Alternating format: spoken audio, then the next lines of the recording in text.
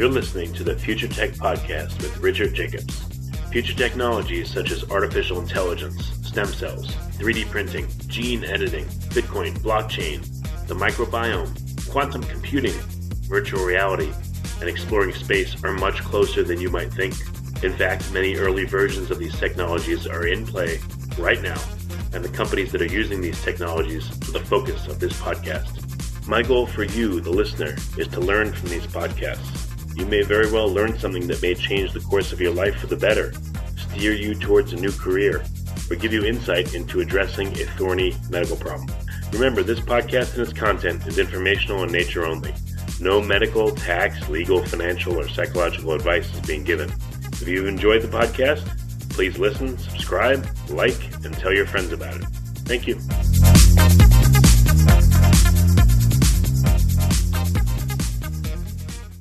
Hello, this is Richard Jacobs with the Future Tech and Future Tech Health podcast. And I have Kevin Poilert. He's the General Manager, North America, and VP Business Development at SOPHiA Genetics. It's spelled SOPHiA Genetics. So, Kevin, thanks for coming. How are you doing today? Pleasure. Very nice. How are you, Richard? Good. Yeah, when I hear the name SOPHiA, I think of that AI robot, but I guess this SOPHiA Genetics is different, right? It is. SOPHiA, actually, originally SOPHiA in ancient Greek used to mean wisdom. And so that's where the name really comes from. Okay. So what's the premise of SOPHiA Genetics? What do you guys do there? SOPHiA is offering a software as a service platform to democratize data-driven medicine. So we have a few applications in a few different areas, and I'd say our flagship area is in genomics. Today we've connected a bit more than 900 institutions around the world, nearly 1,000 institutions that are sharing their genomic profiles across the platform. So it means that an institution here in Boston is able to see when they're analyzing a profile how their profile compares to a profile that might have been seen in an institution in Buenos Aires or in Austin or in Paris. So we're really building a software as a service platform to be able to access a global intelligence. Yeah, that's great because I know various companies are trying to get a critical mass of, let's say 100,000 people sequenced or 50,000, and so you're connecting all these platforms. What does that mean? How many sequences are available in the total pool? Yeah, today we've looked at about a bit more than 300,000 profiles on a monthly basis. We see about 15,000 profiles that are being analyzed through the platform. So this is probably one of the largest consortium of institutions looking at patients at the moment. More patients are being diagnosed on a monthly basis than players like Foundation Medicine that are quite well known in this field as well. Your platform, again, it's able to pull data from many separate platforms, but what kind of analytical tools are layered on top of that is unique to you, or is your role just the aggregation, or what else do you do? Yeah, it's a good question. When you want to leverage on AI, it's very important to have very clean data and very structured data. So when you look into genomic information, very often there's a lot of noise into that data. So whenever we work with a new institution, a new lab that is doing clinical research, we'll go through a setup program with that lab that is quite extensive, where we'll establish the performance of that particular lab, and we will tailor our pipelines to the actual data that is generated by that platform or by that institution based on reagents that they might be using or diseases that they might be looking into.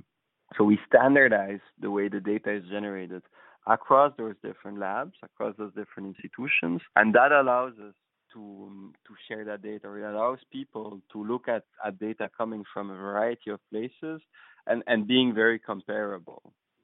And only because of that we can build tools on that data. And so one of the tools that we build is our AI is seeing how people are interacting with that data. He's seeing, okay, well, certain variants are classified as benign, some variants are classified as pathogenic, and from there is learning how to pre-classify similar type of variants. So it will suggest, okay, well, maybe those variants are more likely to be pathogenic, and those variants are more likely to be benign. It makes it very easy for the user to test additional profiles. Are you just looking at human genome, or you're looking at viruses or other creatures? It's a good question. Yeah, we look only at humans at the moment, and really focus on the clinical research space. Yeah, because if you're able to establish data standardization and you're aggregating it from many sources, some other company or some other effort could take that and do the same thing for viruses or for plants or for wherever else they want to catalog, and you'd have all the infrastructure set up for them to do that probably much better than they are right now. Yeah, no, that's true. I think what is essential when we're looking at humors, and in particular today we do many cancer samples. You want to be able to find an answer for each and every profile, whereas when you're looking at plants or when you're doing research, coming to a solution is not as essential. You might be able to look with another plant, or there's the stakes are not as high as when you're looking at a cancer sample, and you want to make sure that you're finding the causative mutations, and as such to be able to recommend certain treatments for that patient. What are some interesting correlations or findings that you're seeing in the data, because you have access to so much of it? So one of the interesting things we saw when we were observing how our AI was growing is that in particular diseases, for example, in hereditary cancer, we realized that after we had seen 30,000 samples, our AI was 98% as good as a human doing the pre-classification. So it means that it's saving people a lot of time for the routine cases, and letting them focus more on difficult cases. Okay, so all right, so 98% in determining what? In determining that a particular sequence would be pathogenic in a particular sample. Oh, okay. So you're looking just at the genome, or you're looking at, you're looking at DNA or RNA, or you're looking at proteins, or molecules, or what are you looking at? Yeah. So we're really there to offer tools for whatever labs are using at the moment, for whatever is established in the field. And so what we're seeing is that DNA is very prevalent. So there's a lot of DNA testing. RNA is starting. We see quite a few labs starting to look at fusions and inversions with RNA. And so we've mostly been focusing on those two applications. Okay. All right, so you're able to tell again if a certain gene is associated with cancer, if it's an oncogene, I guess, and what kind of insights with the RNA and the other insights you're getting? Yeah, so I think in cancer, so we have two main in the genomic space. You can look at Mendelian disorders, so hereditary disorders, or oncology. In oncology, we're going to associate certain treatments. We will be able to associate certain clinical trials. We will be able to give some prognostic information based on the variety of mutations that we'll find in the profiles, be them from DNA or from RNA. And if we look into Mendelian disorders, there we'll be able to see, okay, well, this is the causative mutation. This is most likely the disease that the patient is suffering from based on the genetic profiling that was done for that particular patient. Yeah, what about taking it further, though? I mean, does this tell you or give you any insights into how to assist with drug discovery, or how to find, immunotherapies or other kinds of therapies for cancer? So yeah, definitely therapies it will recommend. Today, we haven't done much with respect to drug discovery. It's been mostly used really in the clinical research space that are mostly trying to diagnose certain samples immediately, right, rather than doing retrospective studies. Okay. So what are some of the goals for the next year or two? Do you want to get to 1 million genomes on file, or what's the big goal? Yeah. So as I mentioned, our flagship area is genomics, but we started now about 6 months ago. We started to invest significantly in radiomics, where we do the analysis of radiology images, and we invest significantly in what we call trial matching. And so all of this is in line with our long-term vision of building data-driven medicine and of finding as many sources of data as possible about that characterize a particular patient, so that you can say, okay, well, this profile looks like so many other profiles we've seen around the world. If we make it more tangible, this profile looks like 50,000 other profiles we've seen that are very similar, a cluster, and out of that cluster, 30% has had treatment combination A and B with outcome X, 40% have had treatment combination C and D with outcome Y, and so the oncologist has a lot more data in hand to be able to give a very precise recommendation with outcomes. So, any surprises about the prevalence of certain cancers or other conditions? I think at this stage of development, we reflect quite well what is the prevalence of different cancer types around the world. So no particular surprises. I'd say there no.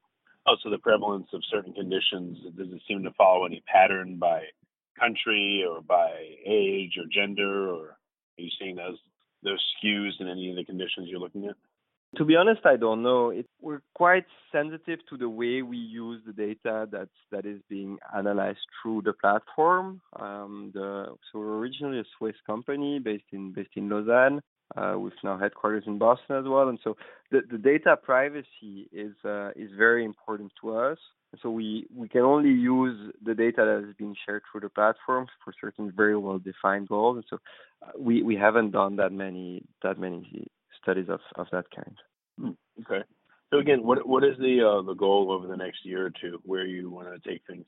So we're seeing a phenomenal growth at the moment. We're now seeing about 15,000 patients a month, and we're seeing that number grow at least 50% every 6 months.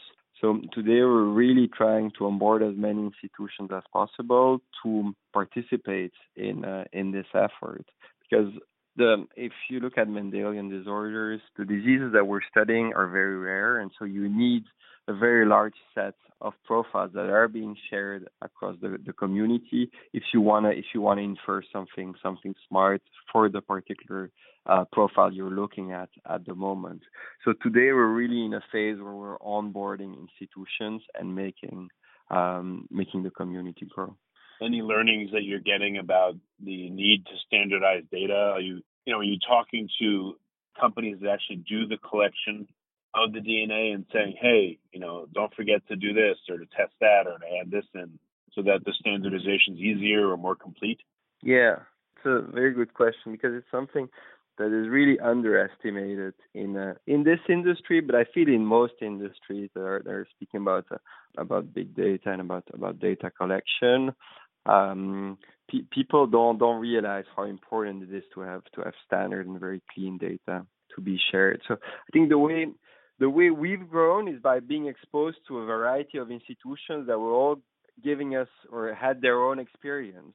And so we shared that experience from all our users across the community in terms of how to generate the cleanest data. And today, during our setup program, this is one of the essential parts of what we do, is in making recommendations to our users into how they can tweak their lab to get the optimal data. If we speak about genomics, but in a similar way about in radiomics, where different users are looking at the same images from the same patients over time and not always structuring the data in similar ways. So it's very important to have tools that structure the data, that make sure that they extract the tumor in a similar way for that same patient over time, no matter who is looking at the image, so that data can then be compared, and so that you can have some intelligent findings on those images. I would think, as it relates to images, I mean, I've spoken to a few companies that are, increasing the quality of the images, the resolution, et cetera. Do you keep tabs on, you're getting data, but the quality and the nature of that data may change over time. And maybe if you communicate, I'm sure you are, but if you communicate with some or all the data providers, you'll find ones out there that are advancing in certain ways. Maybe there's a new compression algorithm for it, or again, a higher resolution for an MRI or something. Yeah. So in genomics, which is a field where we've been now for a few years, we have very close discussions with some of the large reagent manufacturers, and we have partnerships with many of them, where we're feeding back some of that information, some of the knowledge we gain in standardizing the data across so many labs. In radiology, we're having those discussions with large imaging providers. We try both in genomics and in radiomics to start from the raw data, so to not have too many layers between us and the actual instruments. But we haven't. It's a very the fields are moving at a different speed in terms of the machines that are generating the data between genomics and radiomics. So we haven't had that much influence in the radiology field yet in making sure the MRIs or CT scans are evolving in ways that would make it easier to standardize the data. Yeah, I just figured if anyone's going to see it first, it would probably be you, because again, you're connected to all these places that are doing this imaging. Yeah, you're right. It's something we should be exploring in radiology. Okay, well, very good. So, what's the best way for people to learn more about SOPHiA GENETICS? So we have a nice website. It's SOPHiaGenetics.com. So SOPHiA Genetics.com, where you'll find a lot of information, and from there you can ask for us to reach out as well for a chat. Or we're in most conferences around genomics or oncology, both nationally but also internationally. We now have users, I think, in over 70 countries. So with a presence that reflects that as well. Okay. Well, very good. Well, Kevin, thanks for coming on the podcast. I really appreciate it. It's my pleasure, Richard. Have a good afternoon.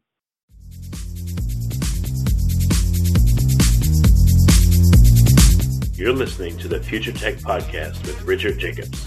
Future technologies such as artificial intelligence, stem cells, 3D printing, gene editing, Bitcoin, blockchain, the microbiome, quantum computing, virtual reality, and exploring space are much closer than you might think. In fact, many early versions of these technologies are in play right now, and the companies that are using these technologies are the focus of this podcast. My goal for you, the listener, is to learn from these podcasts. You may very well learn something that may change the course of your life for the better, steer you towards a new career, or give you insight into addressing a thorny medical problem. Remember, this podcast and its content is informational in nature only. No medical, tax, legal, financial, or psychological advice is being given. If you've enjoyed the podcast, please listen, subscribe, like, and tell your friends about it. Thank you.